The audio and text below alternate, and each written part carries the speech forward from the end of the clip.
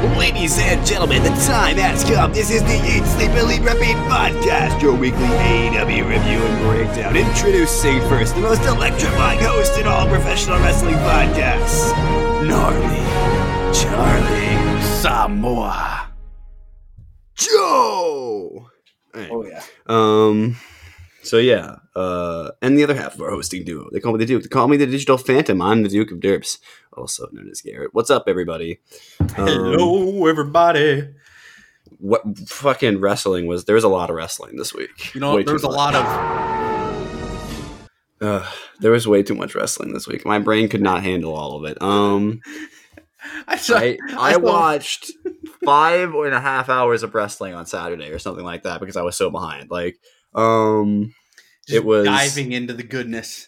I did not feel like watching anything all week, and I was just like, "Fuck, this is the one week I have to watch everything," But anyway, and I'm gonna be honest with everybody. I skipped most of WrestleMania because to me, I'm just not into the WWE style of product anymore. It's just lost on me now. But I got an absolute beautiful fucking gift from the gods of wrestling this week in Super Card of Honor, which I'm so excited to talk about tonight.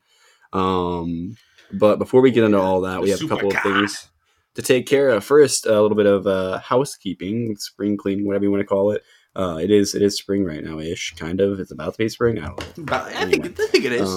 What season is it? I don't even know. I can't keep track of time. But anyway,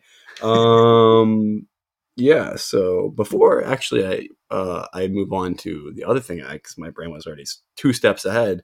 You can follow us on Twitter. You can follow me at Bane Duke. That's BaneDuke on Twitter, and you can also follow Charlie at Charlie with an X instead of an A. Oh yeah. You can also make sure whatever platform you're listening to this on, be that Apple Podcast, Google Podcasts, or Spotify, make sure to follow or subscribe on that platform. Leave us a 5-star Frog Splash review. Now I'm gimmick stealing everybody now. All right. Hey, gotta send it in. I'm double gimmick stealing because that 5-star Frog Splash, that's Rob Van Dam's gimmick, and I'm sure it was somebody else's gimmick before. So the gimmick infringement. Gimmick infringement. Right. 5 minutes in, we're booked. We're done. It's over. Anyway.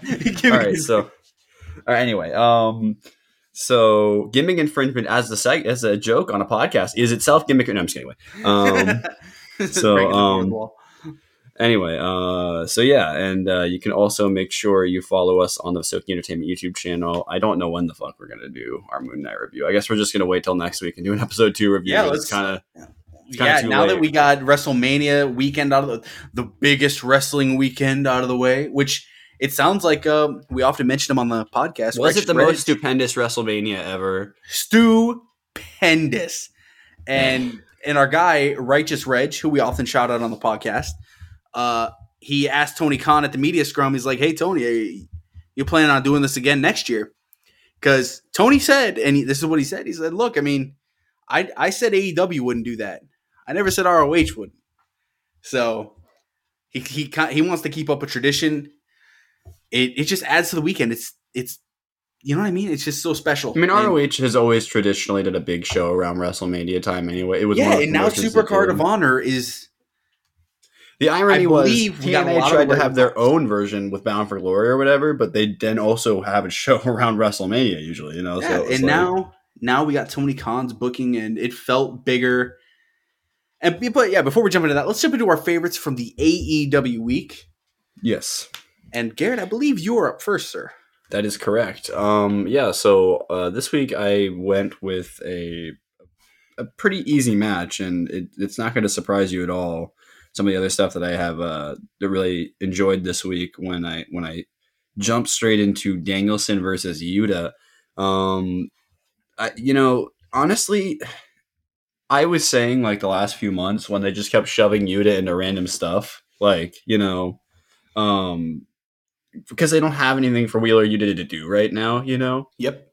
So, or at least they didn't, I guess I should say. It felt like he was doing great on Dark and then getting squashed in the. He was like one of the kings of Dark, in my opinion. Like he was on there having great matches with everybody, putting everybody over, and I always would say at the end of every segment that we talked about Yuta, I was like, yeah, I just wish Yuta would be able to unleash his wrestling. Well, they finally let him do that, and then I was like, okay, they've done that now. He's wrestling good matches all the time, but like, where's it going? You know, because I always hold my breath whenever they're building up a new talent because I want to know where they're going. This has been a really nice slow burn that I think is going to even continue even after, like, as much as I would love for what happened on Supercard to affect this storyline. I don't know if it's necessarily going to. It will, but I don't know if it's going to change anything. I think it's going to be like one of those things where it's like, okay, it's just another part of the story. You know, I don't think what this match did for Yuta is it kind of opened up the idea that, excuse me, that they're going to keep going back to this. It's not just going to be like you get the slap and you're in, or you don't, or whatever. You know what I mean? Like there's going to be build up to this, just like there was an entire, I don't know, it was a good amount of time where Danielson was like just like trying to get Moxley's attention, you know? Yeah, and so now we're seeing it being reciprocated from Yuta. And I think it's crazy, like Yuta I don't really know him for his chops, I guess. That's a good way to put it. Agreed. But like in this match, like what I wrote in my notes, the first thing I have in my notes is Chop City bitch. Because that's what this match was. City. There was just chops left and right. I believe both guys' chests were pretty red at the end. Technical mastery is also another thing that I wrote down because that's what both guys were displaying in this. It wasn't the same thing as when Moriarty went up against Danielson and they did like the whole like weird like rolling around thing that was really cool, but also like what, you know, like but this is a different kind of thing. Like Yuta just got the absolute crap kicked out of him with just striking. That they would just beat him down. And what they're doing with the Blackpool Combat Club right now, which is like the greatest faction name of all time, like like I don't know, they're just on fire right now. I'm enjoying everything they're doing. And Yuta can be a nice fold to that. Absolutely. And I think especially now that it seems like he's going to be very involved over on Ring of Honor. Wink, wink, hint, hint. We'll get to there in a second. Yeah. That I think that's going to advance things further. I have no idea where exactly. I'm really excited to see. I'm sure we're going to see Yuta on Wednesday. I would be so shocked if we did not. Like, right. I want to ask a question, but I feel like I should wait, so I'll wait. So go ahead and go to your favorite, unless there's something you wanted to add about this match. Yeah. So, trying to find a little stat, and I'm appalled at what I'm finding right now. So Wheeler Yuta, this is insane. Okay. So as of right now, the way I'll give you the stat right now. Okay, this is legit. Wheeler Yuta has never won on AEW TV. That's not surprising. On Dynamite or Rampage, he has never won. Wheeler Yuta's only win on TV or pay-per-view is at All Out in the 10-man tag. Yikes. Yet, beyond all that, so I feel like he's proven himself, right? This is the definition of an AEW dark talent that makes it big if this happens the way we think it does. And clearly it already is, because he's a fucking champion right now, right? So literally, yeah. Like I'm going to be honest, we didn't even research that beforehand. I was just kind of getting curious. I was like, all right, well, now that we think about it, Wheeler Yuta really hasn't won on TV. Well, I noticed these things subconsciously while I'm watching. You know, I know he's never won on TV. You didn't have to tell me that. I just know. Never in a tag. Nothing. I can't believe none of the matches he had with Orange Cassidy they won. That's crazy. Never won on AEW. They had like TV. 2 or 3 in a couple of months span where they were just on TV because they didn't have anything for the best friends to do at the time. Yeah. I think Trent was injured still. But he'd be losing to like, I believe it was like John Moxley in like 2 minutes, 10 seconds. And we were like, dude, what the fuck is going on? That was the craziest thing. I still to this day don't understand what the hell Moxley was trying to do in that match. Like, let's just be glad that character never saw the light of day. Man. But yeah, dude, to the match. I'm with you. I right away, just a headlock right off the rip, dude. Like, these guys, they have such kinetic energy together. And Yuta slapping him in the face. Danielson slapping him in the face. I don't know, man. By the way, absolute disgusting spot in this with the spitting. Oh yeah. Oh, that was Danielson got a little foul. hot about from that. It seemed like, although Dude, I you don't saw know. shit dripping off his face, man. Blah. Ooh. Blah. But no, I'm with you. LaBelle lock finisher. I loved it, man. I think we mentioned it last week, and this is something I'm going to stick true until it doesn't. And Wheeler Yuta stock keeps going up. I wish I had a fucking like a cha-ching there or something. If this is GM mode, his popularity is at an all-time Literally. high right now. His popularity's probably gone from like 45 to like a good like 58, 59 right now. It's that like surprise championship win bonus. You go from like 50 to 73, and you're like, whoa. and that continued. The Becky Lynching, the where she all of a sudden was championship material when she hadn't been since like 2016, and we was like 2018, 2019, like and then becomes the man, and it's like, where the fuck is this? Where did this happen? Like you got your face busted open. Britt Baker. Yeah, exactly. Out of nowhere. And by the way, she's returning at Pittsburgh, I heard, so that's cool. That's an interesting. I'm interested to see how that works out, especially. And then we'll get to my favorite, which I think is going to be no surprise. I think it's been Darby Allin 3 weeks in a row at this point, but he can't sleep because his head's on fire. And it's insane, dude. I didn't even realize it's been 3 weeks in a row, but it has. And Darby Allin versus Andrade, just right out of the gate, let me just say this. Andrade had to win this because it felt like he was losing a little bit of steam. And correct me if I'm wrong, but Andrade is clearly the biggest Latino superstar. And I feel like that's such a big part of the community that they like. I can't even think of somebody. Like I know there's other. It would be like Penta, but Andrade just kind of is. He brings a different crowd. You could make the argument because of the amount of singles matches Phoenix has had that were big. Maybe Phoenix. I think Andrade has that potential. Phoenix had stock before AEW. I love Phoenix. So like, and in seeing Andrade get this spot, get this win, in my opinion, fucking great match. I think these guys have unbelievable chemistry. We were kind of talking a little bit before the show, and we were like, well, where could we see them taking this? Man, do I wish this was the TNT title scene. Well, they teased it as the potential TNT title scene. Do I wish that was the case right now. Do you remember like when when Sammy was like had just won the championship, and like they teased the two of them being the next couple challengers. Yep, they had the triple threat, and that was a great match. And they decided. I'm actually kind of glad they decided not to go with that version of that triple threat feud because at the time, especially with how they ended up going and how the brilliant storyline they played with the AHFO, like a lot of people are going to hate on that, I think, but that played so perfectly in the background of everything else going on in the lead up to Revolution. I'm just like, it's really good, and I noticed it, and it was like, but we're not sure. I wasn't sure, and then like the next week, Andrade became a part of the AHFO. It was like, oh, they're just okay. Oh, this is going there. Yep. And I mean, look, this was brutal as it is with every Darby Allin match. I think that is the testament. That's going to be the test of time with Darby Allin. And so far, 3 years into this company, it's standing the test of time. There was an exchange of palm strikes in this match. That was pretty brutal. I don't ever want to watch anyone take the top rope crucifix like that ever again. I'm good. You good with that one? Andrade almost died. Yeah, and the aftermatch was the perfect way to send the crowd home happy with Private Party and the Hardys. And guess what? They're not running down there with fucking titles looking like geeks, which we'll get into that again. But yeah, dude, this is the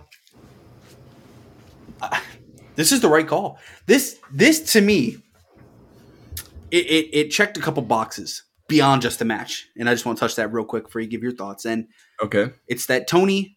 He knows what he has in Andrade. I think he's aware, and he's well aware that for about 3 months now, Andrade's been in good storylines, but Andrade hasn't been the focus of the matches.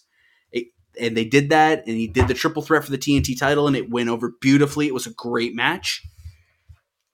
He had the match with Malachi Black, correct? And then now he got the win over Darby Allin. He's the only person that didn't get misted, bro. That's crazy. The only one. And guess what? Getting a win over Darby Allin's a big deal because Darby Allin only loses to like CM Punk recently. And Sammy, who was a champion. That's true. So getting a win over Darby is a big deal. It's a big slap. It's a big thumbs up. And yeah, dude, it's nice to see the Andrade family office winning. So, what were your thoughts on this main event of Dynamite? I thought Dynamite went off. I actually thought this episode of Dynamite was really well structured. I guess we'll talk about it a little bit when we get to that show. Opened Agreed. with Caster versus Punk. We Closed. always with talk about Darby the versus bookends. Andrade. Opened with your your what you want to open the show with, your big draw tag team and the Acclaimed, and your arguably your biggest probably biggest single star I would say right now. Biggest star in the company. Yeah, that's actually probably true. Actually, fair enough. You could make an argument for Kenny Omega, but maybe not to the casual fan. But anyway, and then closing out with the just absolute insanity of, because Andrade has never been, and I love this because you can go back and watch his old NXT matches and see this too. He just never cared. He's like the other guys. He just had no sense of personal safety. He'll do like craziest bumps, and that's obviously what Darby does. So like it was just like a good mix. I don't know. I didn't have much to write about this because it was pretty straightforward. A lot of the match honestly ended up happening before the bell even rang. Not because it wasn't like they still had a good match. It was just like, there was just a lot going on. Like, I don't know. I'm interested to see where this goes. But I just like when they bookend the shows like nicely like that. I would like to point Rampage struggled with that a little bit more. Yeah. The 4 matches on Rampage, it's it doesn't flow as well as the 3. Yeah, I think that's something I'm noticing. They can make it. We've had episodes of four match episodes that were good before though, but they just had to cut some of the promo segments because some of them are just like really. And I think the winners of our main event on Dynamite and the opener, it's that's something I'm going to keep an eye on. CM Punk and Andrade. That's just something I'm going to keep an eye on. It might number 1 contenders match? ? Yeah, or when Punk beats Hangman, then maybe we'll keep an eye on that. Keep an eye on those 2 names because I think there's money to be made there. And yeah, so what are you thinking? Do you want to give off our, like we do every week, give our Dark and Elevation results? Or do you want to hop into Supercard of Honor first? I mean, I say we hit the Supercard of Honor stuff first because there's some stuff I want to talk about from there. Yeah, so let's hit the 0 hour pre-show real quick. We had 4 matches on the pre-show.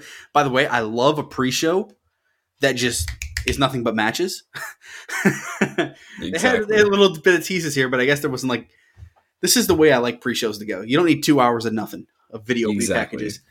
Colt Cabana defeated Blake Christian. Nice to see Colt Cabana back. Super physical match. There's some funny moments in it too. Colt Cabana does comedy wrestling in a way that I can enjoy. There was some good flippy shit. There was an absolute freak reverse DDT on the outside. Yes, there's also that was absolutely brutal. There's a couple of really brutal spots on the show. Cabana hit his classic finishing move, which I thought was pretty cool. Chicago Skyline. Fucking beautiful move. Blake Christian immediately hopped in an Uber and went over to Impact as soon as this match was over. Who was it I said that they buried their move on WrestleMania? Oh, who was it? Was it it was what's her name? Bianca Belair hit the same move on WrestleMania. It was kind of funny. I was like, oh, oops. She had a nice shiner. She's probably watching that show like, God damn it. Like, I'm doing that tomorrow. What the hell? Let me see that one real quick. We had one of the newest AEW women's signees, but not the newest, which we'll get into on Dynamite. AQA, she defeated Miranda Elise. And yeah, this was pretty quick. I think it's genuinely pronounced like that. I'm not even something kidding. Like that. Yeah, I couldn't remember. I just remember Miranda. I wrote some interesting notes about this. So I thought Miranda, although she did botch one thing, I can't remember off the top of my head. I wrote down that I was like, okay, this chick seems to know what she's doing. And then I wrote down that I think AQA might be the female like Dante Martin. Which I think is not. I like that. That's a good way to put it, man. I think she might be. She did some stuff in this match that made me think, oh, she's as talented as the male high flyers. Like, not that there's not cutter to the crossface combo and wins with that shooting star press. Which, by the way, didn't we not see that the last time we saw her wrestle? Whether it was Dynamite, yeah, no, she did something else, like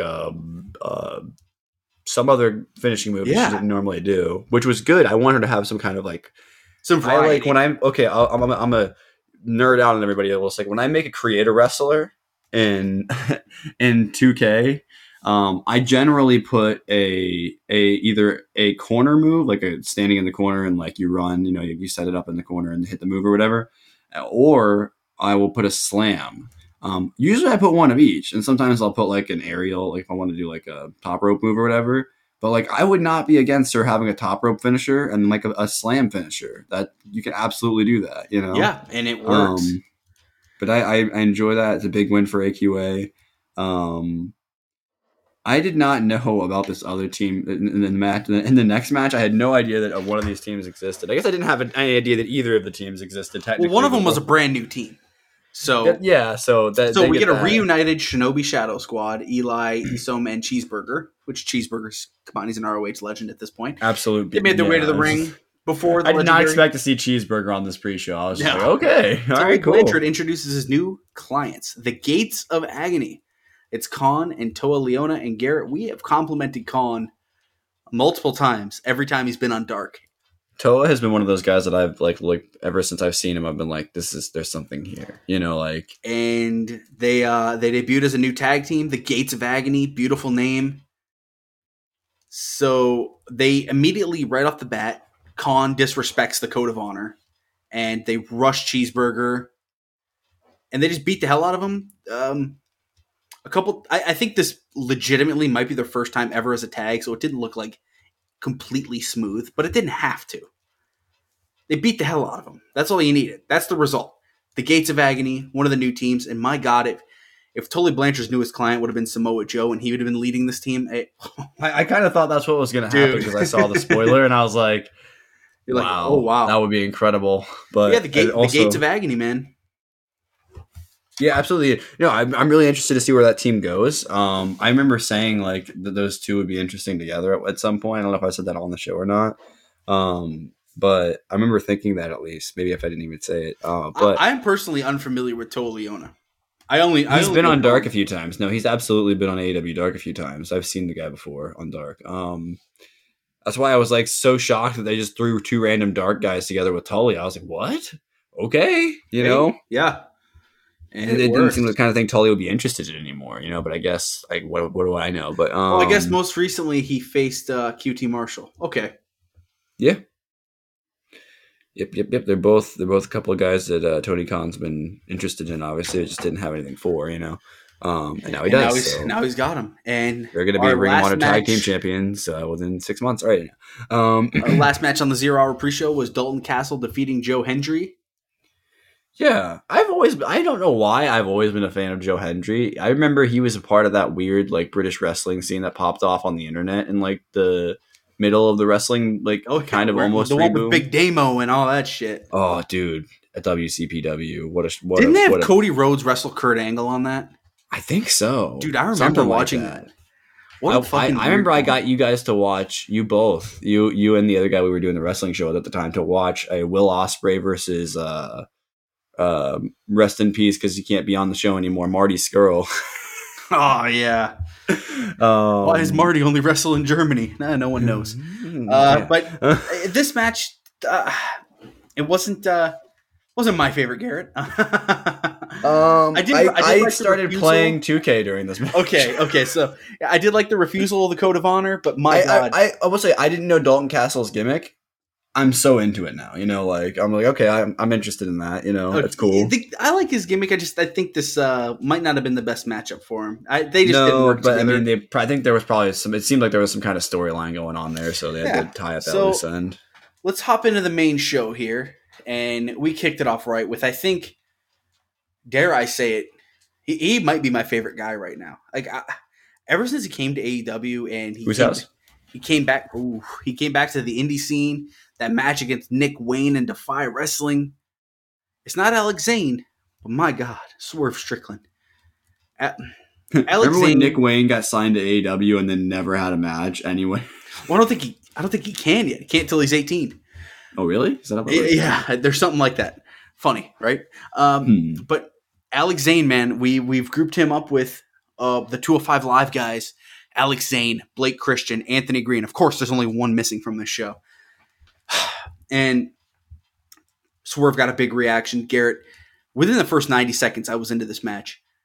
Swerve did this thing where they're like showing off their athleticism and speed, and what he did with the ropes, like that most people probably just grab the ropes and do something. Swerve like flipped himself, did a little bit of a spin, and I was like, that movie does where he flips, where he like rebounds off the ropes without actually rebounding off the ropes. It's a kind of thing like Dante Martin does. Like it's not like your regular fucking smooth. He's like in the light heavyweight class, but he moves like he's like Dante Martin's size. Not that Dante's small, but like Dante is like I think in the small end of the light heavyweight class, if he even is. Like. And I just can't help but think Tony knows what he has in Swerve, right? He knows it, dude. I mean, this is why I was saying to you before we started the show, like, a lot of these people might actually genuinely just be moving over to the Ring of Honor roster just because there's more for them to do there right now, like, and I think anyone that thinks of that as, like, a downgrade, like, Tony's should gonna see have what to they make do you with feel like AEW it's not. Dark. Nothing is treated like a downgrade. Like, even people on Dark that are only on Dark right now are still treated like they're, like, getting matches. It's just, like, it's, what I'm curious about. So matches that aren't sanctioned by AEW obviously aren't going to go against your record. But if you're like a champion in AEW and some other person from another company pins you, like what is that? Like, could that person get like a title shot? Like, I don't know. Yeah, like, theoretically, right? So it just all depends. I mean, like Daniel Garcia, now he's wrestling Bandito upcoming. So, but it's for a title in another company. So how does that matter? How does that factor? I don't know. Yes, Swerve defeated Zayn. This was fun. I mean, he won with his JML driver. It was beautiful. Yeah, Swerve is just great. I'm enjoying everything he's doing right now. This show was flowing really well, and we get right into Tully Blanchard's third client, which unfortunately, so you didn't know? Did you know this going in? No, this one I didn't know. I just knew that Tully Blanchard was going to have. So unfortunately, this one leaked during the day. So nice. Yeah, we knew Brian Cage was his original guy, and as soon as I saw it, Garrett, you know what? I was down with it because we talk about guys not being used on AEW. Brian Cage isn't even. This is 100% a roster move. He is no longer. 100%. I guarantee he's going to be off the AEW roster page, or maybe he'll still be on it, but he'll be on the Ring of Honor. Right. roster It just page. all depends on how they use that. And Brian Cage defeated Ninja Mac. He's Tully Blanchard's newest client. He's the newest member of TBE. I mean, look, this was quick. 2 minutes 40 seconds. Mm-hmm. Cage hit pretty much. They had a little bit back and forth. Cage catches the spin kick, plants him, and then hits the drill claw for the dominant win. I think Brian Cage. I definitely see him going for one of those titles, man. It just feels like it, whether it's the television or the pure. I totally see that happening. Probably I really quickly. hope it's not the pure because I don't picture that going over super well. I've seen bad.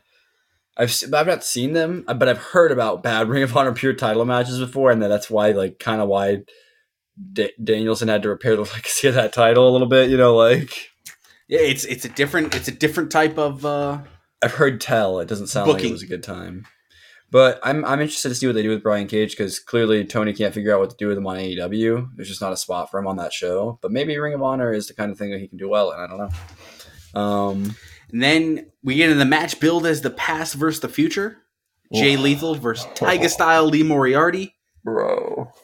Man, this was a technical fucking wrestling match.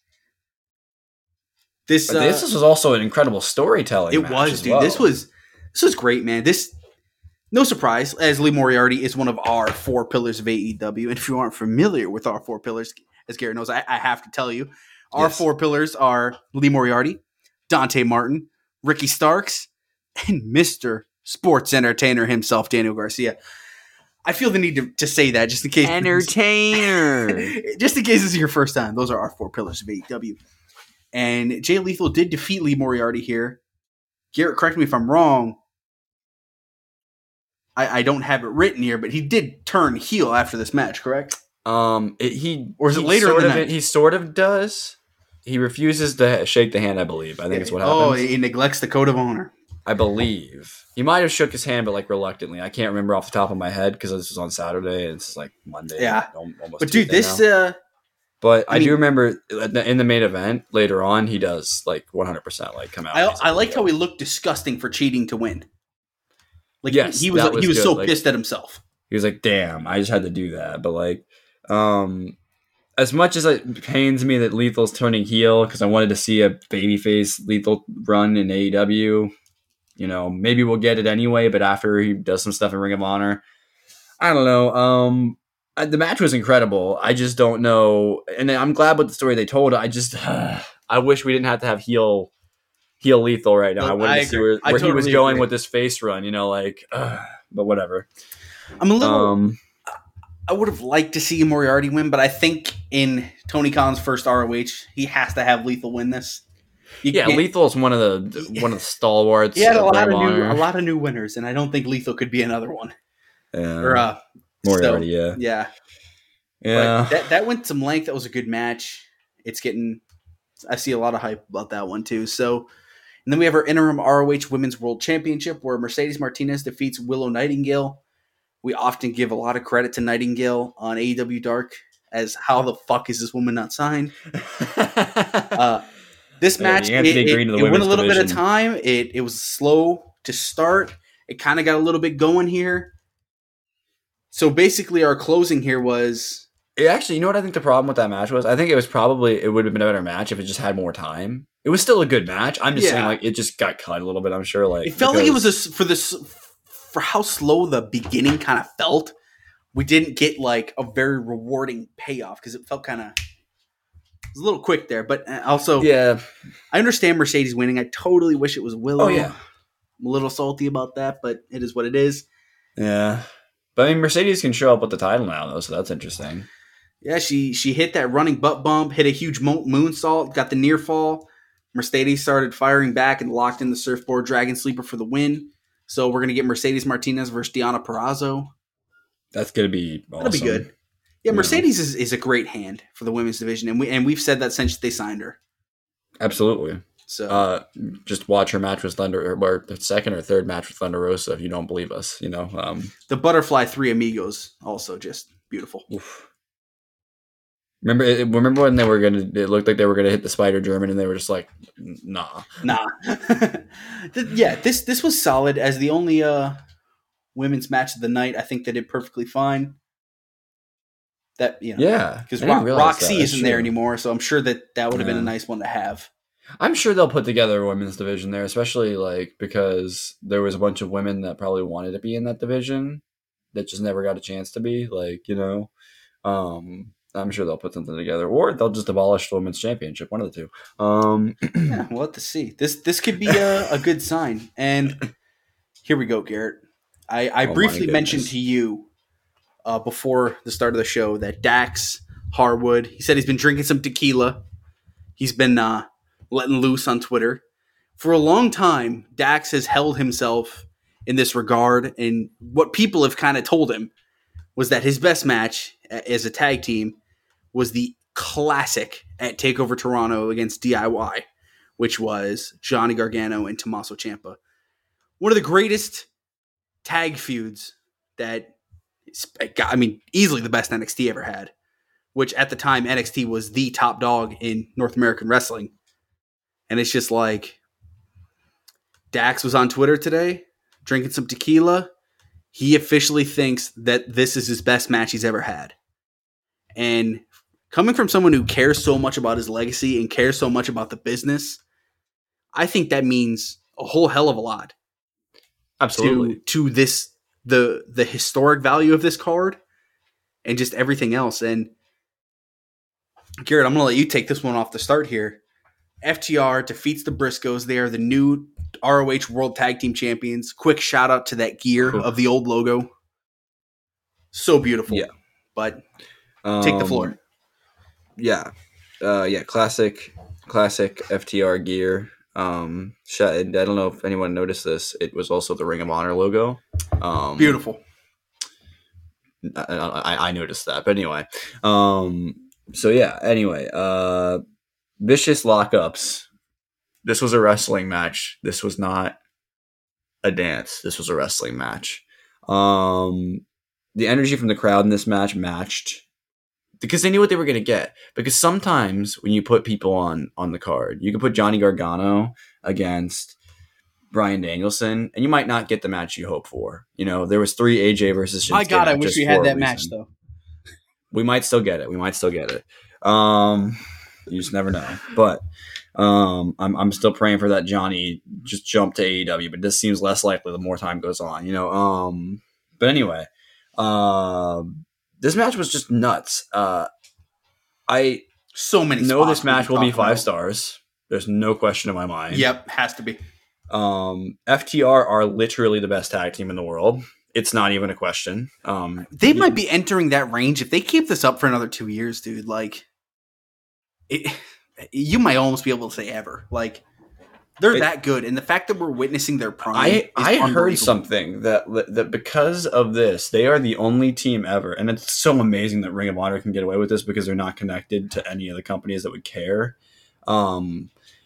They talked about it.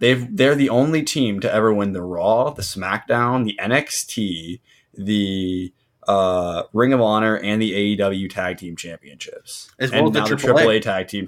Yeah, I mean, so they're the only team to ever win all those championships. Those are all of the major modern tag team wrestling championships. I don't know if they ever held the New Japan ones, but never been to New Japan. But my God, that should be pretty soon. Honestly, I'm not going to be surprised if that's not relatively soon. You know, especially with how many companies have been putting them over recently. You know, yeah, they are literally the best tag team in the world. All I know is that the Briscoes are in that range too. I think if we had to put like the top 3 tag teams in the world right now, they might be the Briscoes, the Young Bucks, and FTR. That might be it right there. Hey, that might be the top 3. You know, there might be some other tag teams you could throw in there. Like maybe you don't like the Briscoes as much as we do, right? But I'm saying, and I'm not saying that I like the Briscoes personally, by the way. I just understand that we're also talking about talented. Wrestling talents. We're not. Yes. Yeah. I mean, I understand that there's issues there, and that's why they're on Ring of Honor card and not on AEW. You know, and they have to deal with that. I think that's why they're going to Impact, because I know there's nothing for them right now. You know. But anyway, yeah, no, I mean.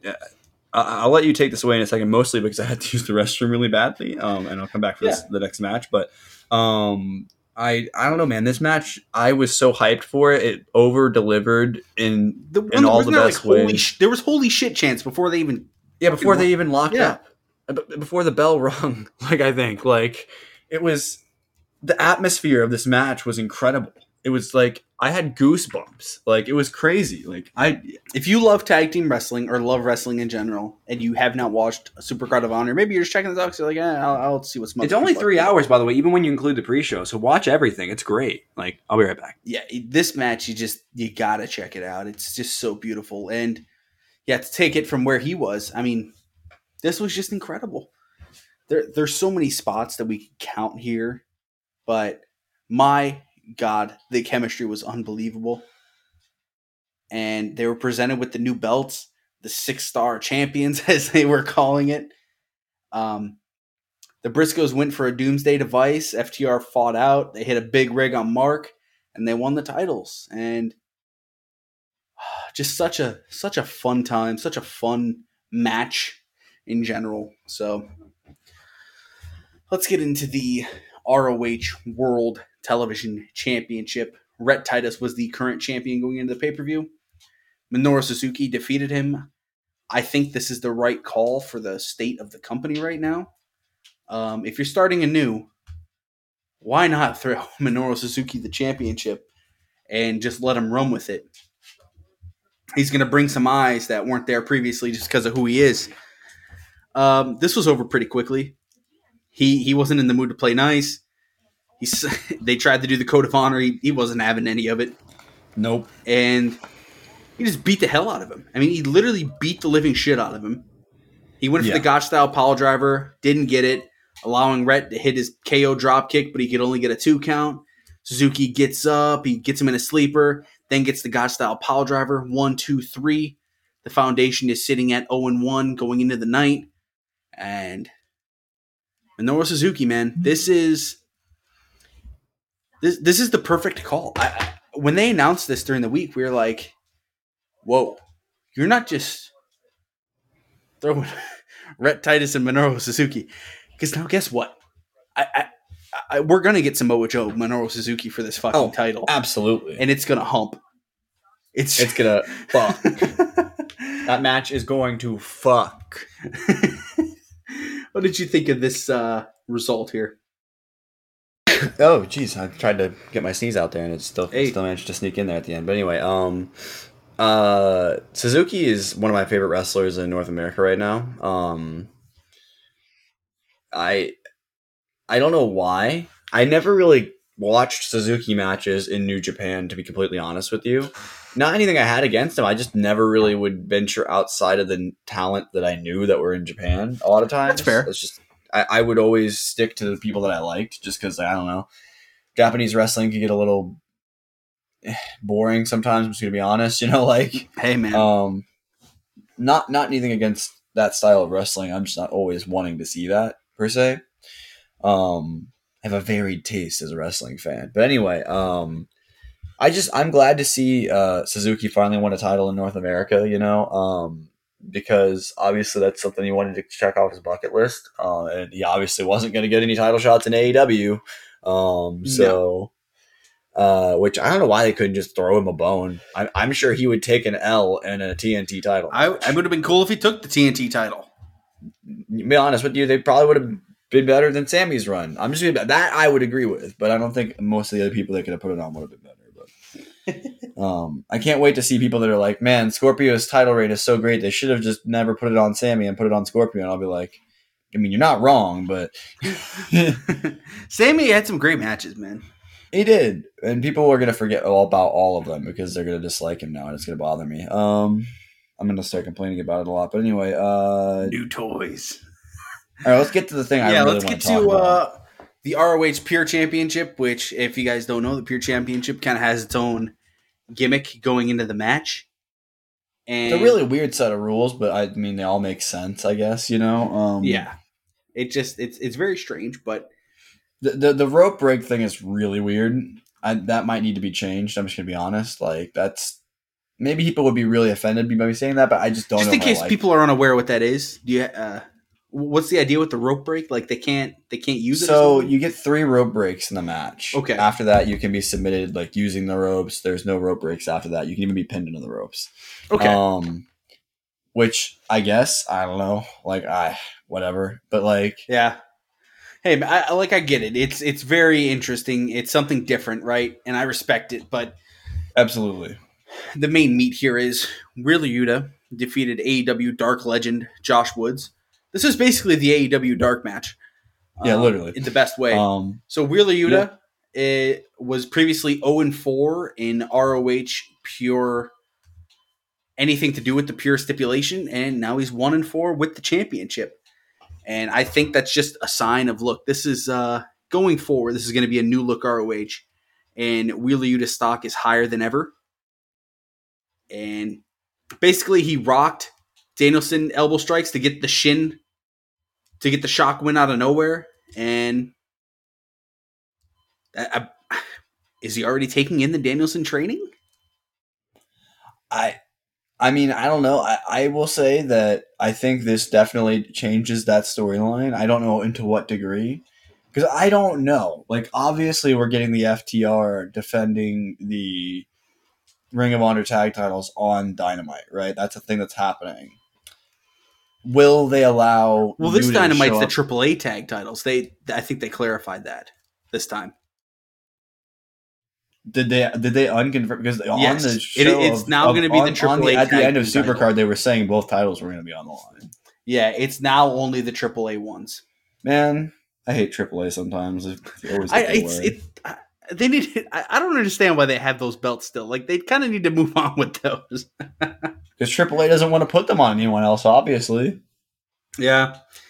So yeah, what are your thoughts on this match? The match was great. Wheeler Yuta is really special talent. I would like to see him face Daniel Garcia in this division. That'd be incredible. Yeah. Josh Woods losing means the Art Foundation went 0-2. So, Yep. not a good night for those boys. Not at all. Jonathan Gresham defeats Bandito in the winner-take-all for the undisputed ROH World Championship. So, Chavo Guerrero kind of getting him to ignore the Code of Honor. Seems to be the trend tonight. So is that just the easy thing to do for heels, I'm guessing, in ROH? I guess I must be. I've not watched much Ring of Honor over the years. Like I all I know about the Code of Honor is that a lot of times like the bigger stars were heels anyway, so it didn't really matter. So they just kind of like, fuck it. So Eddie chants really loud, but I mean this match gets going. Bandito, Gresham, they're kind of been the styles are interesting. They don't quite mix. Very contrasting styles. Yeah. You got a high flyer and you got a technical wizard. Literal wizard, yeah. So yeah, Gresham, I was really interested in the way he wrestles because it kind of reminded me. I couldn't put my finger on who it reminded me of, but it reminded me of something I'd seen before.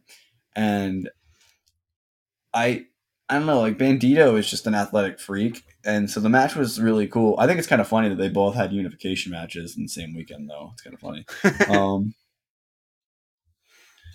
But the irony is, this is because like Gresham lost the title, right? Like, and then was like not happy about that, or was he just claiming? So I think it was Bandito couldn't wrestle in the final ROH show, so they had Jonathan Gresham and Jay Lethal wrestle each other for That's right. They said that on the show, but I just didn't stick because, yeah, I really enjoyed the Gresham Bandito match. I just it wasn't that invested in it but I figured if I watched everything else, I might as well watch that as well, you know? Yeah.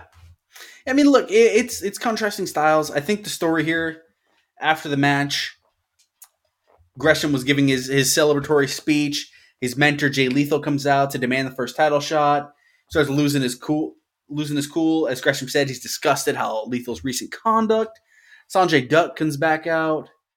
But the pair beat down Gresham and Lee Moriarty, who came to try and make the save. But then a reckoning came, Garrett. Samoa Joe made his return to Ring of Honor to a huge ovation and staring down his one-time protege before choking Dutt out and raising the hands of Gresham and Moriarty as Supercard of Honor went off air. I love the idea of Lee Moriarty being involved in this. Yes. I like the idea of Lee Moriarty being involved in the main title picture of Ring of Honor. Agreed. I am so excited to see what Samoa Joe has to say on Wednesday night. It's going to be so interesting. Such a welcome talent. He was one of the ones that I was hoping would make the jump, and I'm so glad that he did because he deserves to be able to wrestle the way he wants to wrestle and say the things he wants to say on the mic. We haven't seen an actual Samoa Joe promo in years at this point. I mean, he says whatever he wants anyway, but like he could actually say whatever he wants now. Like, you know, like maybe it was always that way for him. I don't know. Maybe that's just my I mean, you know how we know that they loved him because when Samoa Joe got hurt, they didn't want him to be gone. They put him on a commentary role, and he thrived in that role. And then he goes back and crushes Karrion Kross. He gets another NXT championship. He drops it, and he's never seen from again. And now he's in Ring of Honor. He's going to AEW. Samoa Joe still has a good couple years in him, and my God, the matches we're going to get out of this guy. I mean, I just can't wait for like Samoa Joe CM Punk. Yeah, Adam Cole. Like it's Samoa Joe Danielson. Yeah, and Daniel Garcia. I mean, there's so many that are just going to be so much fun, and yeah, I mean, Supercard of Honor as a whole, it's buzzing online. I mean, there's still some buzz about it, especially for that tag match. I see some people are really put down by the pure stipulation. I mean, it's confusing. Like you said, I hope Tony can maybe change it up, but he's not going to change this tradition. That's what I mean. Like, they're not going to change it up because they did so much to rebuild it. Like, I just don't know. Like, I don't know. Like, it's just maybe someone like Yuta can do something a little different with it, and maybe it's not as different how Woods was wrestling with it.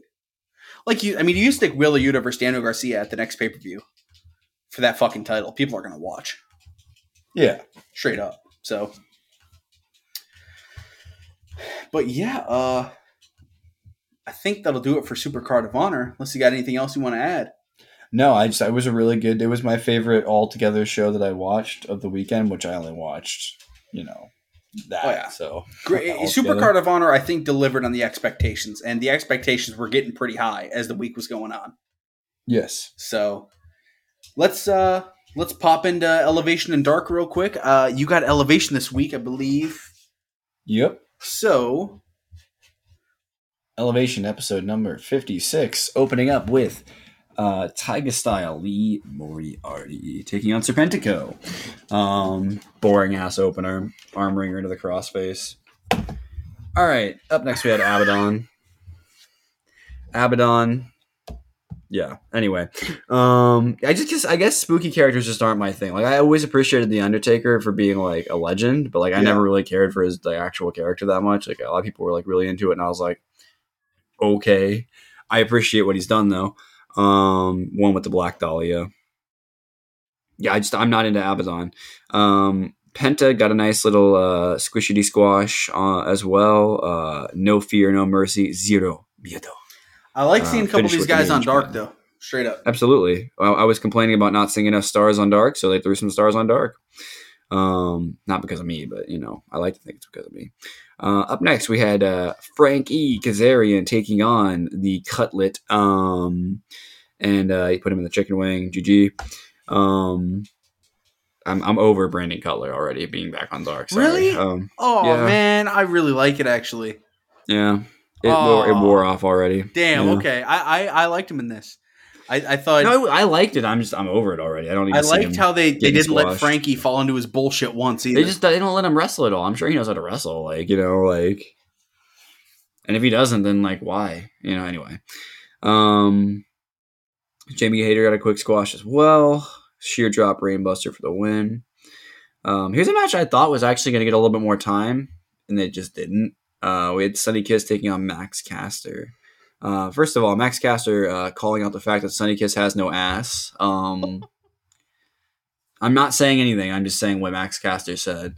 Hey, they both got a good amount of offense, but I thought there would be more to this match, but I guess not. Mike drop for the win. We had Sheeta as well on Elevation. Sheeta looks really hungry to wrestle, winning with the Falcon Arrow.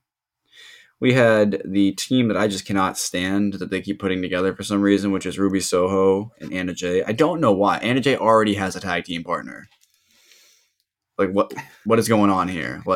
Yeah, but she's in a storyline, so now they can't use her. Anyway, they took on the Renegades. It was short, easy, no future in a Queenslayer combination for the win. And the main event of Dark Elevation episode number 56 was Roppongi Vice taking on the Factory. Rocky Romero absolutely leveled QT at one point in this match. It was hilarious. There's some combination offense from both teams that I liked. They won with the strong zero combination move. That was your Dark Elevation matches. Yeah. So Dark, this was episode 136. 136, and this was taped in December. Yikes. It felt super outdated. It was kind of ridiculous, but we'll fly through it. What happened here, guys? What the fuck happened? Taped in December, dude. That's nuts. The Factory defeats 3 guys. Not even worth saying. Solo QT hit a bunch of cutters for some reason. Yeah, Solo gets the pin. So I guess that's cool, right? Let's go Aaron Solo. Emi Sakura defeated Layla Gray. Cool for in 3 minutes or something. It was so short. Since this was in December, does it count for this year's records? It must, right? Just start picking that apart. Diamante getting a quick victory. She broke her fucking nose. Yeah, dude. This was Jesus. This was cool.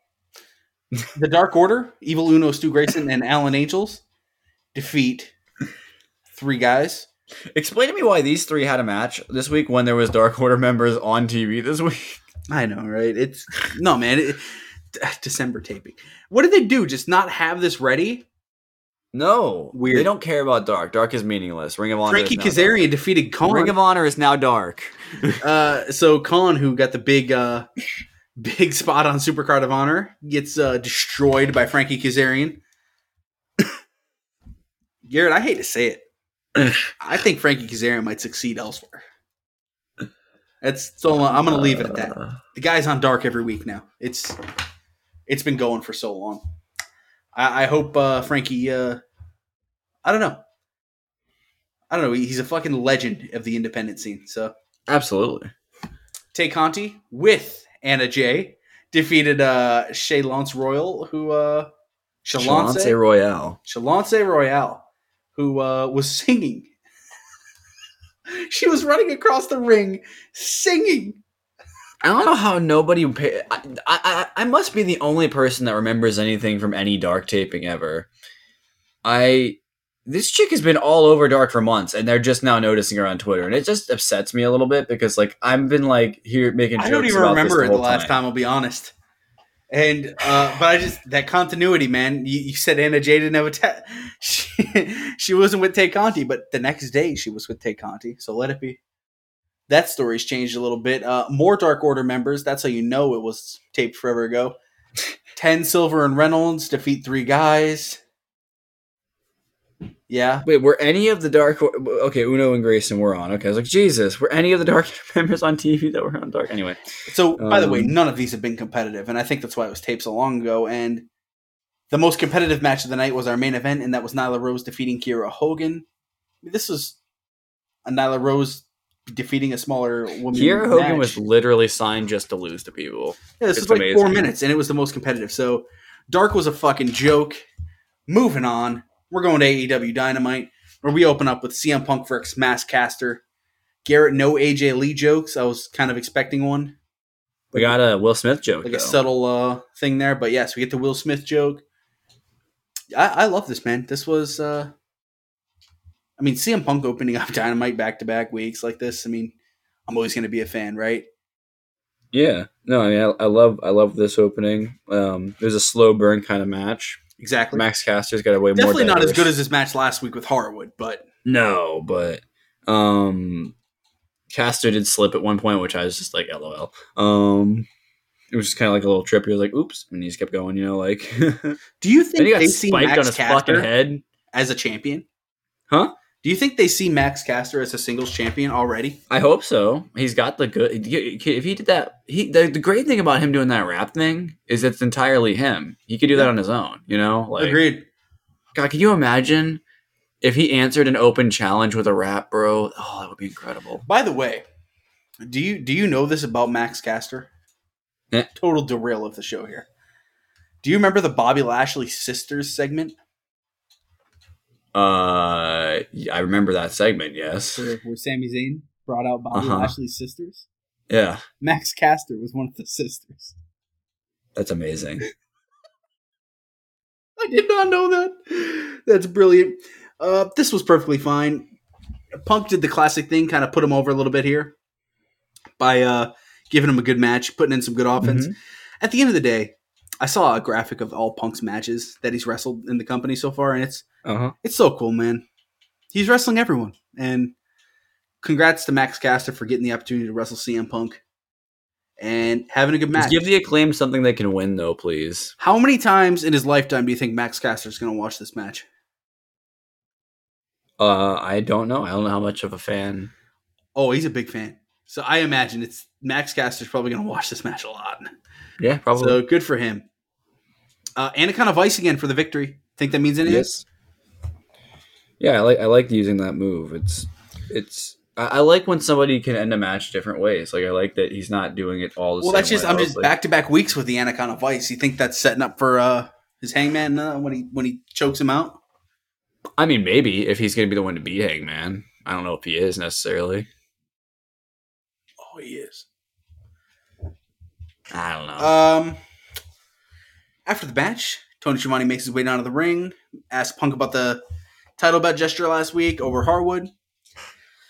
And he asks the crowd what that means. He says it'll either be Adam Cole, baby, or we're looking down the barrel at some cowboy shit. Cowboy shit. He says he has done a few things. He's got some gray in his beard. Before he leaves AEW, there'll be a lot more. He's got scars on his body. And before he's done in AEW, there'll be a lot more. Punk says before his time is over, he'll be world champion. I think we've all kind of known that's what's next for him is the title belt now. Because, I mean, at this point, he's been there for 8 months now. So, kind of makes sense. And he's beaten everyone. Yeah, so we get backstage with MJF. He's with Dax and Cash, kind of talking about them still being in the Pinnacle. Which is funny because those guys are in the midst of a face turn. So fucking, I'm sorry. It's not feeling this. It's just not like figuring itself out. Like I thought the Pinnacle was just going to be broken up and that was just going to be fine. Yeah, I mean, I think MJF's just in character. He's just too confident that this will work out. So he's just kind of brushing it off. Like, hey, we're good. And this is just a quick setup for that'll be out there for commentary. Nothing more. It's just silly watching Dax be like, "Nah, Wardlow's my friend. I won't fight him for you." It's like, what? Yeah, I don't know. Jon Moxley versus Jay Lethal. Lethal offers up a handshake. Moxley slaps it away, and this gets under the ring, and it gets under quick. I was digging this. I was enjoying myself. Yeah, weird absolutely. Commercial. But I got over it because I'll take only one commercial break over a bunch. I honestly was thinking to myself for a second, would they put Lethal over him? He. The answer to that question was no. By the way, Yeah, no. And this had a really, really good exchange at the end of the match. Like I loved the closing exchange. I just like the pace of it. It was really fast. Like, it was very fast, especially for Moxley. Yeah, I mean Moxley can run that kind of match. That's the kind of matches he would run when he was Dean Ambrose. It just feels like it's been a little bit in his singles matches. Maybe the stuff. Maybe his issues were holding him back. Like I don't know. Like yeah. By the way, Moxley and AJ Gray this weekend was fantastic. Did not catch his match against Biff, but I'm sure it was awesome too. I've seen photos of lots of blood, but good big weekend for him. He's wrestling Ospreay in 2 weeks, so I'm sure we'll be catching that. That's gonna be a fucking great one. Should be good. But yeah, man, Lethal taking the pin back-to-back weeks, and of course this set up his win on ROH and the heel turn that we've teased. What are the odds we get Jay Lethal versus Lee Moriarty on AEW TV next week? I mean, there's a good chance. That might just be a Ring of Honor feud, too. I don't know. It really depends on what they decide to do with that. Like, yeah. They need to sort out the Ring of Honor television situation first. Like, that's honestly, like... Because if there's going to be TV, they need to just start doing it before they start, like, including people that are going to be on both, Like, because I don't know. It's going to be weird booking them on TV and then also having to book around that on Ring of... Like, I don't know. It's going to be weird. Yeah, it's going to be a strange concept. Anything else stick out to you from this? Elizabeth. I was disappointed that the Ring of Honor guy didn't hit the Elizabeth. Whatever, dude. Right? Go for it. Anyway, I'm more interested to see where Jay Lethal goes now because I don't know. Like you said, Moriarty could be it. He could be going after the world title in Ring of Honor. He could be going like. I thought as a babyface he'd be so good against fucking Scorpio Sky, man.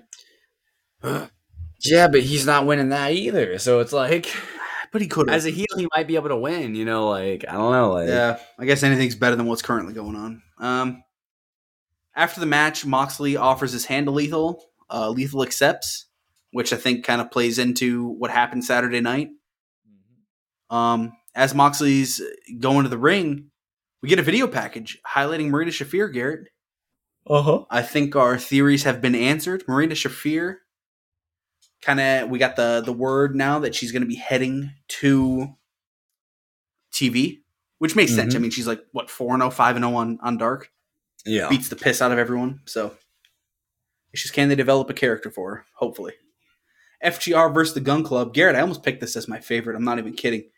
I think this is a testament to FTR. We've talked a lot about them tonight, but real quick, I'll just say they went out there with the Gun Club, and I had so much fun in this match. Seeing Billy Gunn get involved, Billy Gunn threw a hell of a punch leveled to somebody with a Cash. forearm. Dude, I don't remember who it was. It was Cash. He fucking nailed him. I mean, that was sick. killed him. And Cash just sold the shit out of him. He was like, ow. Like, We had the MJF on commentary. It was kind of funny. He would not name CM Punk. But, I mean, yeah, this was a really good match. And I got to say, man, it doesn't matter who they're in the ring with, dude. It doesn't matter. Straight up. I know a lot of people just straight up hate the Gun Club. I like them. I'm not going to sit here and say they're my favorites, but I do like what they do. I like the characters. I like the Ass Boys. And the way that their dad plays it up, but they don't. It's fucking brilliant. And this is their best match. This is the Gun Club's best match. And this is just another day for FTR. And I think that shows how incredible they are. I love that FTR's regular matches are just are regularly people's best matches of their like careers. Have you, in your opinion, that you can remember right now, is this is definitely better than the Jurassic Express match for Gun Club, easily. Yeah, I think it's fair. Yeah, and I had that as their top match. So, yeah, I mean that's probably that makes sense. That's FTR for you. Absolutely. So, MJF hops in the ring after. By the I forgot to mention this towards the end of the match. The Wardlow spot in the crowd, running down with security. Yeah, I really hope they don't keep doing that. I was a little pissed that it happened during the match, by the way. Yeah, no, like they booked Wardlow off TV, and he wasn't even gone for a week. Didn't even give it a week, man. Seriously? That's fucking lame. Not even one match. They got one segment. This should have been a 3-week thing, dude, because it would have been fucking huge. Huge. Whatever. You win some, you lose some, right? But Wardlow didn't interrupt the result. Dax and Cash won easy. They hit the big rig. They pinned Austin, which you notice that a lot with the Gun Club. I think they genuinely broke Austin's undefeated streak just so he could yell the pin, so Colton didn't lose an undefeated streak. Like, I think so too. Like Colton hasn't been pinned, at least not that I'm aware of recently. Yeah. Like, if he has, it wasn't very high profile. Like, MJF is pissed. Dax smacks away his arms. I mean, I don't know. It's all right. We had a lot of great wrestling this week, so this kind of just feels like, what the fuck's the storyline going? I'm with you. This should have been 3 weeks, at least 3 weeks for Wardlow. Yeah. A video hyping up Friday's match of the Big Meats, which we both really loved. We'll get into that in a little bit here. The Meat Man. So, speaking of something they actually took their time with, back from the break, we see Jericho, Hager, Garcia, and the Jericho Appreciation Society. And for the past 3 weeks, they've been the most revolutionary thing. Yada, yada, yada. They're kind of just going through the motions. And then they do their thing where they check the sides, which they did last week too. No one was there. This time they check it, and Santana, Ortiz, and Kingston are there. They get clocked over the head with something in a pillowcase, which I thought was brilliant. They start brawling to the ring. This is going to be fun, dude. This is going to be some fun matches, man. And they took their time with it. They gave it a couple weeks. We have not seen Proud and Powerful and Eddie Kingston for a couple weeks. So, exactly. I mean, you shouldn't have. You should never seen them again the amount of times they got hit with those goddamn baseball bats. Yeah, they sold it. So it was beautiful. Kingston was getting big cheers right away. I can't wait for his promo next week. It's going to be awesome. Yep. But yeah, other than that, Hager, I thought stood out a little bit there. He had a really good, it was like a fucking splash or something, dude. It looked fucking massive. So we get backstage. Cargill's there with Sterling, and they're talking about their 30th match, which they've been hyping this up so much it feels like she's going to fucking lose. As crazy as that seems, they've been saying 30th win. And I get flashbacks to the Hikaru Shida Serena Deeb thing. But this time it's been almost double the amount of fucking build-up. And Mark brings in Leva Bates. Jada's like, no. And Mark's like, well, we only have one other option. And he says it pretty quietly, but it is Marina Shafir. Which we kind of speculated, actually. Yep. We did speculate that she could be one of the ones to face Jade next. And Garrett, on paper, I don't love the matchup. but I like the idea of two people that have been picking up a lot of wins. I just hate that Marina Shafir is going to lose to Jade. I just hate that. Yeah, that's a big win for Jade though. I think at this point. Yeah, but it doesn't really do anything for Marina, at all. No, not at all. She is yeah, that's pretty cool. Going for the TNT title. That'll I kind of hope they play this up and they don't just jump into the ring next week on Rampage. Let's get a build up here. And the baddie section, which thank you, Jade. We then got our Danielson versus Yuta, which we covered. Yeah. We cut to Adam Cole and Kyle O'Reilly make their way down to the ring. They have all their titles. They said this was the Undisputed Elite Championship celebration. it was funny. It was gimmicked. It was funny. I thought the balloons were good. But hey, man, another week. Jurassic Express running to the ring to get their titles. This feud just needs to die. Yeah. I mean, at least we'll get some good matches out of it still. And we got Cage versus Cole. I got it right the first time this time. We got that this week, so that'll be fun. Will it? Yeah. Oh, yeah. I think Christian Cage and Adam Cole are going to be a really good matchup together. Maybe. We'll see. Yeah. I don't know if they've wrestled before. I don't think they have, but I just don't know how Christian can do. I don't know how well he does anymore. Oh, I loved his match with Ethan Page. That's kind of what I'm going off of right now. Okay. And anyway, Shivani was with with Thunder Rosa. Kind of cutting the promo she should have cut last week. Said she's a foundation of the company. I think she felt that way too. It kind of seemed like she felt that way at the start of the promo. You know what I mean? So, I don't know, Thunder Rosa, Nyla Rose, most likely a battle of the belts. How do you feel about this promo? I mean, Thunder Rosa just needed a chance to be like, "Yo, I'm the champion." I feel like, yeah, she looks great with that title. Yes, I feel like if you're trying to make another star, especially by using the title, which it seems like they are, that you kind of have to do that. You have to let them speak a little bit because she's never really had promo time in any of her feuds, which is kind of wild. But that wasn't directed in whatever storyline. Because she's obviously the kind of performer that likes to do long-term booking. She doesn't want to just do some a one-off thing, but also they don't like to do anything with women in AEW. So, they'll be back to being one segment of women in the entire only for the titles, right? That's the way it works, bro. The only reason there was more than one on Dynamite this week is because they debuted somebody. Which we'll get into now. The Owen Hart Foundation Tournament qualifying match.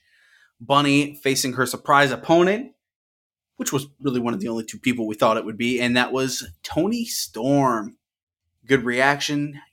Garrett, I think they've been on a roll with theme songs, but dude, this one didn't hit for me. Samoa Joe again, great theme. But Toni Storm's theme was questionable, at least to me. It sounds like Barracuda. It didn't really stand out to me. They've been rolling with great themes lately, and I think this one didn't have that. So, I mean, they've had to change a few in the past, so they'll fix it, But this is a pretty good match. Storm won pretty decisively. I realized something about the way Bunny wrestles. I always thought it was a little odd, and it's not that it's different or bad or anything. I just always thought it was something weird about it. It's because what she's doing a lot of times in these matches where they don't give her a lot of offense, she's pacing out the match that she's giving to the person that she's losing to. Yeah. That's a good way. She's actually really great at that with her style of wrestling. It slows it down and keeps the pace where she wants the match to go, and then she can speed that up or slow that down depending. They had that great tag team. What was it, Street Fight or whatever the hell? That was incredible. She was a part of. So I was really interested to see what they were going to do, and I actually didn't have I didn't really think about who it could be. I was just they're just debuting someone. I was in my head, I knew who I thought I wanted it to be, but then I was also but it doesn't really matter. There's plenty of talent out there right now, If it had been, what's Karrion Kross's the Scarlet. It would have been Scarlet. You know, like I would have been like, okay, you know, even if that wouldn't have been like a tremendous match that I would have been super excited for. You know, I would have been like, whatever. Let's see what they do. You know, like, yeah, and so Toni Storm is not using that beautiful finisher she debuted last year, which is a little sad because it was so good. It's a little sad. It was the Storm Zero, and this time she just kind of won with a, I believe it was just like a power bomb, and just got the 1, 2, 3. So Storm is the first one in this tournament. We get another one on Rampage, but backstage, Nyla Rose and Vicky are with Toni, and Nyla proves yet again she doesn't need Vicky.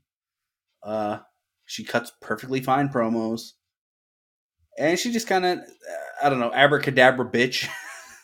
Abracadabra, bitch. That's right. So, yeah, I mean, hey, this I popped for that. I'm not gonna lie. I did too, actually. But yeah, and then we got Andrade and Darby, so that was the end of the show. Again, I think very well bookended Dynamite. Some fun matches, some questionable stuff, but Absolutely. good Dynamite in a whole. So, Yeah, I think so. I think it was a good show overall. let's get into Rampage, where we start off with a match that I could not fucking believe. The Bucky Boys versus Ultra Flippy shit. Sorry, Young Bucks versus Top Flight, and this match was literally in the air. I think they are still in the air. I don't think Top Flight ever came down. It was a little shorter than I hoped. And I think, again, I hate to nitpick on this because I love the guys, but Top Flight, and I really noticed it with Darius. I didn't notice it with Dante as much. He has this very, like when he's going to hit someone with his hands, it comes across like he's just tapping them. Yeah. And we noticed that a couple weeks ago against Daivari and Invictus Cash on Dark. And I remember we pointed that out. And we were like, well, Darius is kind of just tapping these guys. Yeah, his chops don't quite like resonate and stuff like that, which is like. And I noticed it really bad here, but the good thing is they don't really do that often. No, yeah, that's absolutely not their style. So. To no one's surprise, though, Nick Jackson and Dante Martin, whether it was on the outside, whether it was in the ring, those guys had some fucking serious chemistry together. Oh yeah. So Young Bucks pick up the victory here. Again, no surprise with that. They're in a big storyline right now. Mm-hmm. Top Flight. Just because you lose to the Young Bucks doesn't mean you don't have to go for the titles. So I can still see them going for the titles or doing whatever they're going to do. They need to get in a feud, though. We need Top Flight to get in something here. Any other thoughts on the match for you?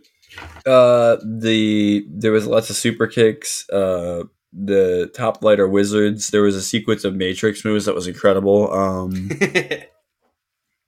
That's it. I don't really have a lot about that match. It was good.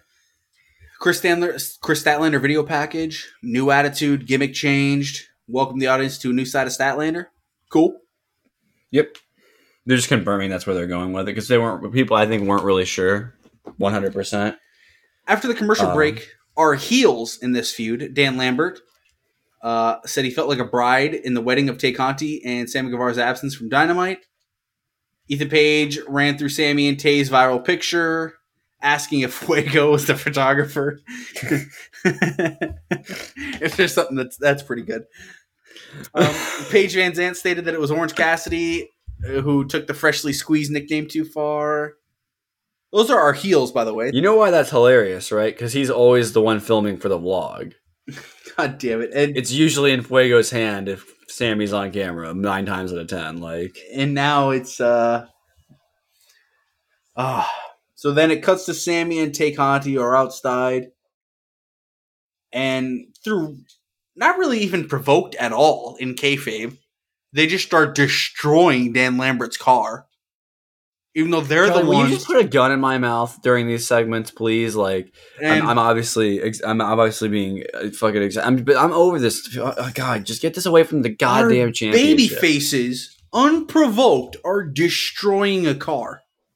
They're the most unlikable baby faces of all time. Like, and it's such a shame because Sammy. I thought Cody was getting go away heat. My God, like, and Sammy is so likable, and it's a shame, man. This is This man was TNT champion like a month ago. and having great match after great match, and now he is getting fucking destroyed right now. I just hope they don't take these characters to the vlog because I might actually have to stop watching. I haven't been watching the vlog recently, so I can't speak. But I mean, they're still very likable in that. But yeah, man, this was awful. This was straight up garbage. This feud sucks. Yeah. Moving on. Yeah, moving on to the greatest, Danhausen feud of all time. Interrupted Hook, and what the fuck's going on? They're gonna right form now? the unholy tag team, Charlie. They're gonna do it. Hookhausen is gonna descend upon AEW. When was Hook's last match, dude? What's going on with that? I don't know. I think they're just not using him because they don't quite know what they want to do with him yet. They don't want to put the TNT title on him. Obviously, bad look. Yeah, so Hook hasn't wrestled since Revolution, and he's just kind of chilling right now. So hopefully they figure that out soon. This is the problem when you're like, oh, we don't have stars on Dark. Well, there you go. Why isn't Hook? Hook should be on it. Danhausen should be wrestling on Dark. Get these guys on Dark. I'm with you. I'm guessing we're going to see more clear out because we've already kind of seen it with Marco and some other stuff. So, House of Black versus Evil Uno, Book of Honor, Stu Grayson, and Fuego del Sol. Garrett, House of Black are so fucking incredible. It doesn't matter who they're facing. I'm convinced. This was so much fun. It was so quick, yet just a lot of fun. They got the victory. I'm trying to figure out who they pinned here. Grayson came in for the save and hit Malachi with a poison Rana. He jumped to the ropes but got hit with the Black Max. So Stu Grayson got pinned. Okay. So that's perfectly fine. Yeah. I don't know. So much is happening on both of these shows that it's just like going nowhere, and it's like so frustrating to watch right now. Like, yeah, I don't know where they take it from here, right? Like what? Is Fuego going to join the House of like? No, like no, not joining the Dark Order. He's not joining the House of Black. It's just a Fuego versus House of Black mini feud. Hopefully, setting up something else. The Fuego mini boss arc. I would let these guys be the baby faces against the Undisputed Elite, man. That's the route. Maybe that's what you do. After the match, the Young Bucks announced FTR versus Young Bucks 2 is scheduled for April 6, 2022, telling FTR that they will lose to the Bucks again. I think we know they won't. Yeah, and then it's kind of funny because then if it was real time, they literally just flew to fucking Dallas and kicked him in the face right then and there. So quite literally, yeah. Owen Hart Cup qualifier, Jamie Hayter versus Sky Blue. I enjoyed this, Garrett. I enjoyed this. Jamie Hayter looks good. Sky Blue looks good. You know what I noticed about this? And this is not a knock on other people. They were wrestling really fast together. Yeah, a lot of the women in the women's division feel like they should not do that for some reason. It's kind of like what we were talking about Bunny. Like, she has a good pace to the match, and she paces it. And it tends to be a little slower. And you kind of see that, considering I feel like she's probably one of the leaders in the locker room of the women's division, you kind of see that transcend a little bit. This match was going fast. Yes. And two great young talents. And Jamie Hayter got the victory with a brain. It's the kind of match you would have seen between just two regular AEW talents. Like, yeah. Sky Blue is... I think that's what we need more of a little bit on the main roster is some people that will just step up and have some good matches so the women's division gets used more. I don't know, like... And I think this is a good sign, too. I dug this. So, yeah. Hayter with the victory. Hayter and Tony Storm so far qualified. We'll keep a tracker on that for every week. Yep. We'll have some fun with that. Penta and Alex cut a promo. Sith Eternal is back. He gives a warning to House of Black not to forget about Death Triangle. So I do think we're going to get closure on that and get the actual House of Black versus the Death Triangle in full. Yes, I'm hoping that we actually get that. Get closure on that in Phoenix's return. Yeah. Cage versus Cole was announced. Yeah. And then we get our Hobbs versus Keith Lee moment with Mark Henry. And the Rampage main event has been so much fun the last couple weeks, dude. And it just keeps on going. It's time for the main event. And Hobbs versus Keith Lee, just straight up a meat mountain, Garrett. Yep, big meat match. Hobbs' speed was actually the speed that they used in this match, which I was not expecting. Not that I don't think that would have been what it was, but I just didn't expect it to be like full speed Hobbs and like not full speed Keith Lee. But that's just the way they ended up booking. But yet it got rolling and it got going quick. Yeah. I liked Taz getting all pissed off on commentary too. Yeah. When he would make mistakes, absolutely. There's some heavy-handed strikes in this. I did not expect to see Powerhouse Hobbs tossed. That was not something I expected to see. That was nice. This is probably Lee's biggest win so far, I would say. It has to be, and man, we've been saying it though. This is the future's in some good hands with Keith Lee. I don't think they're going to waste too much time with him. I imagine he's going to be doing something pretty big soon, whether it's the FTW Championship, TNT, or the World. He might run through all three of them for all we know. Keith Lee, the championship collector. Belt collector. But yeah, the angle ended with Hobbs spearing Lee onto another table with Team Taz standing tall, so it sounds like this is an ending, which is great. There's so many more matches we can get. Starks hit the Rochambeau on Swerve onto the table, and Hobbs hit Lee with a chair shot before that, so we just need to get a fucking not Extreme Rules, I guess, right? Texas death match of these fucking four guys. Extreme Rules tag, Tornado tag, whatever you want to call it. These four guys. Let that just main event a Rampage. Agreed. But yeah, Garrett, I think that'll take us through the week here. Absolutely. That was pretty much everything. There was just so much wrestling this week that we had to watch. Yeah, so much wrestling. And we had been speculating it for a couple weeks now. The world has. We're not the only ones. Cody Rhodes has jumped over to the Federation, and he wrestled good brother Seth Rollins. They had a fun little match. Cool. Good for Cody, man. Yep. Shout outs to Brothers Edge and AJ Styles putting on a phenomenal match. I like that. Nice pun. And look, our guys, this is only making wrestling better. Dynamite is going to be on fire this week because of this shit. Because of WrestleMania, because of Cody, because of Ring of Honor, because of everything. And when people jump back and forth, Cody's the first, but he's not going to be the last. And just like Danielson just came over, and that was such a big deal, Danielson won't be the last that jump ship. I think this war is only heating up, and it's so good for the business because it's going to keep everything fresh and everything entertaining. Absolutely. And when we start bringing in, I just can't believe we're just talking about Keith Lee and Powerhouse Hobbs, and when we started this show back around All Out, I just remember thinking, man, some of these guys are so cool. And some of my favorite wrestlers of the past decade, because I was a big NXT fan, and they're all here, man. And they're all wrestling. Andrade was my favorite match this week. We had Malachi Black wrestling. We had Keith Lee wrestling. Three of my favorite fucking guys. And look at that. Now they're all in this company, and yeah, good for Cody. I hope he achieves what he's going out there for. Agreed. And yeah, I mean, hey, it's a noble goal that he's got. It is. For me, I just don't.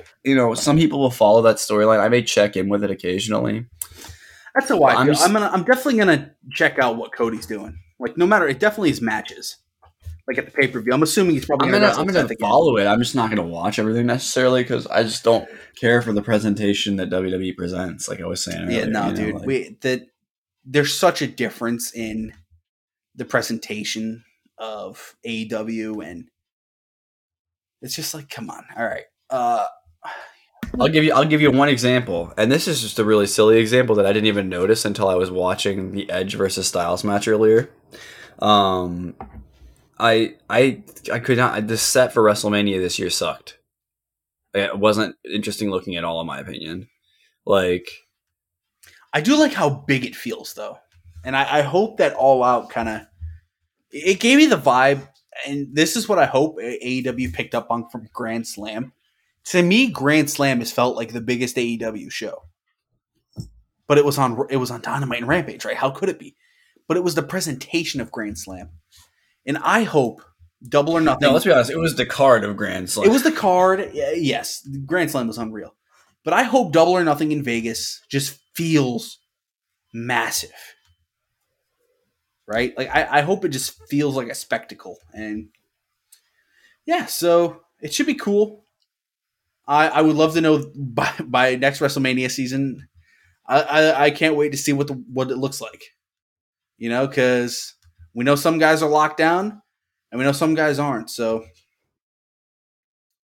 it should be. I guess the only question that we can ask is, who is next? Oh man, yes. But that'll be it for us, guys. So we will catch you later on this week. We appreciate you checking this out. And yeah, wrestling is on fire. It's El Fuego, you might say. Fuego.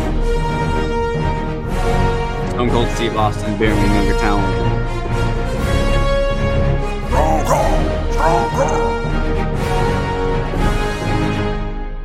Strong.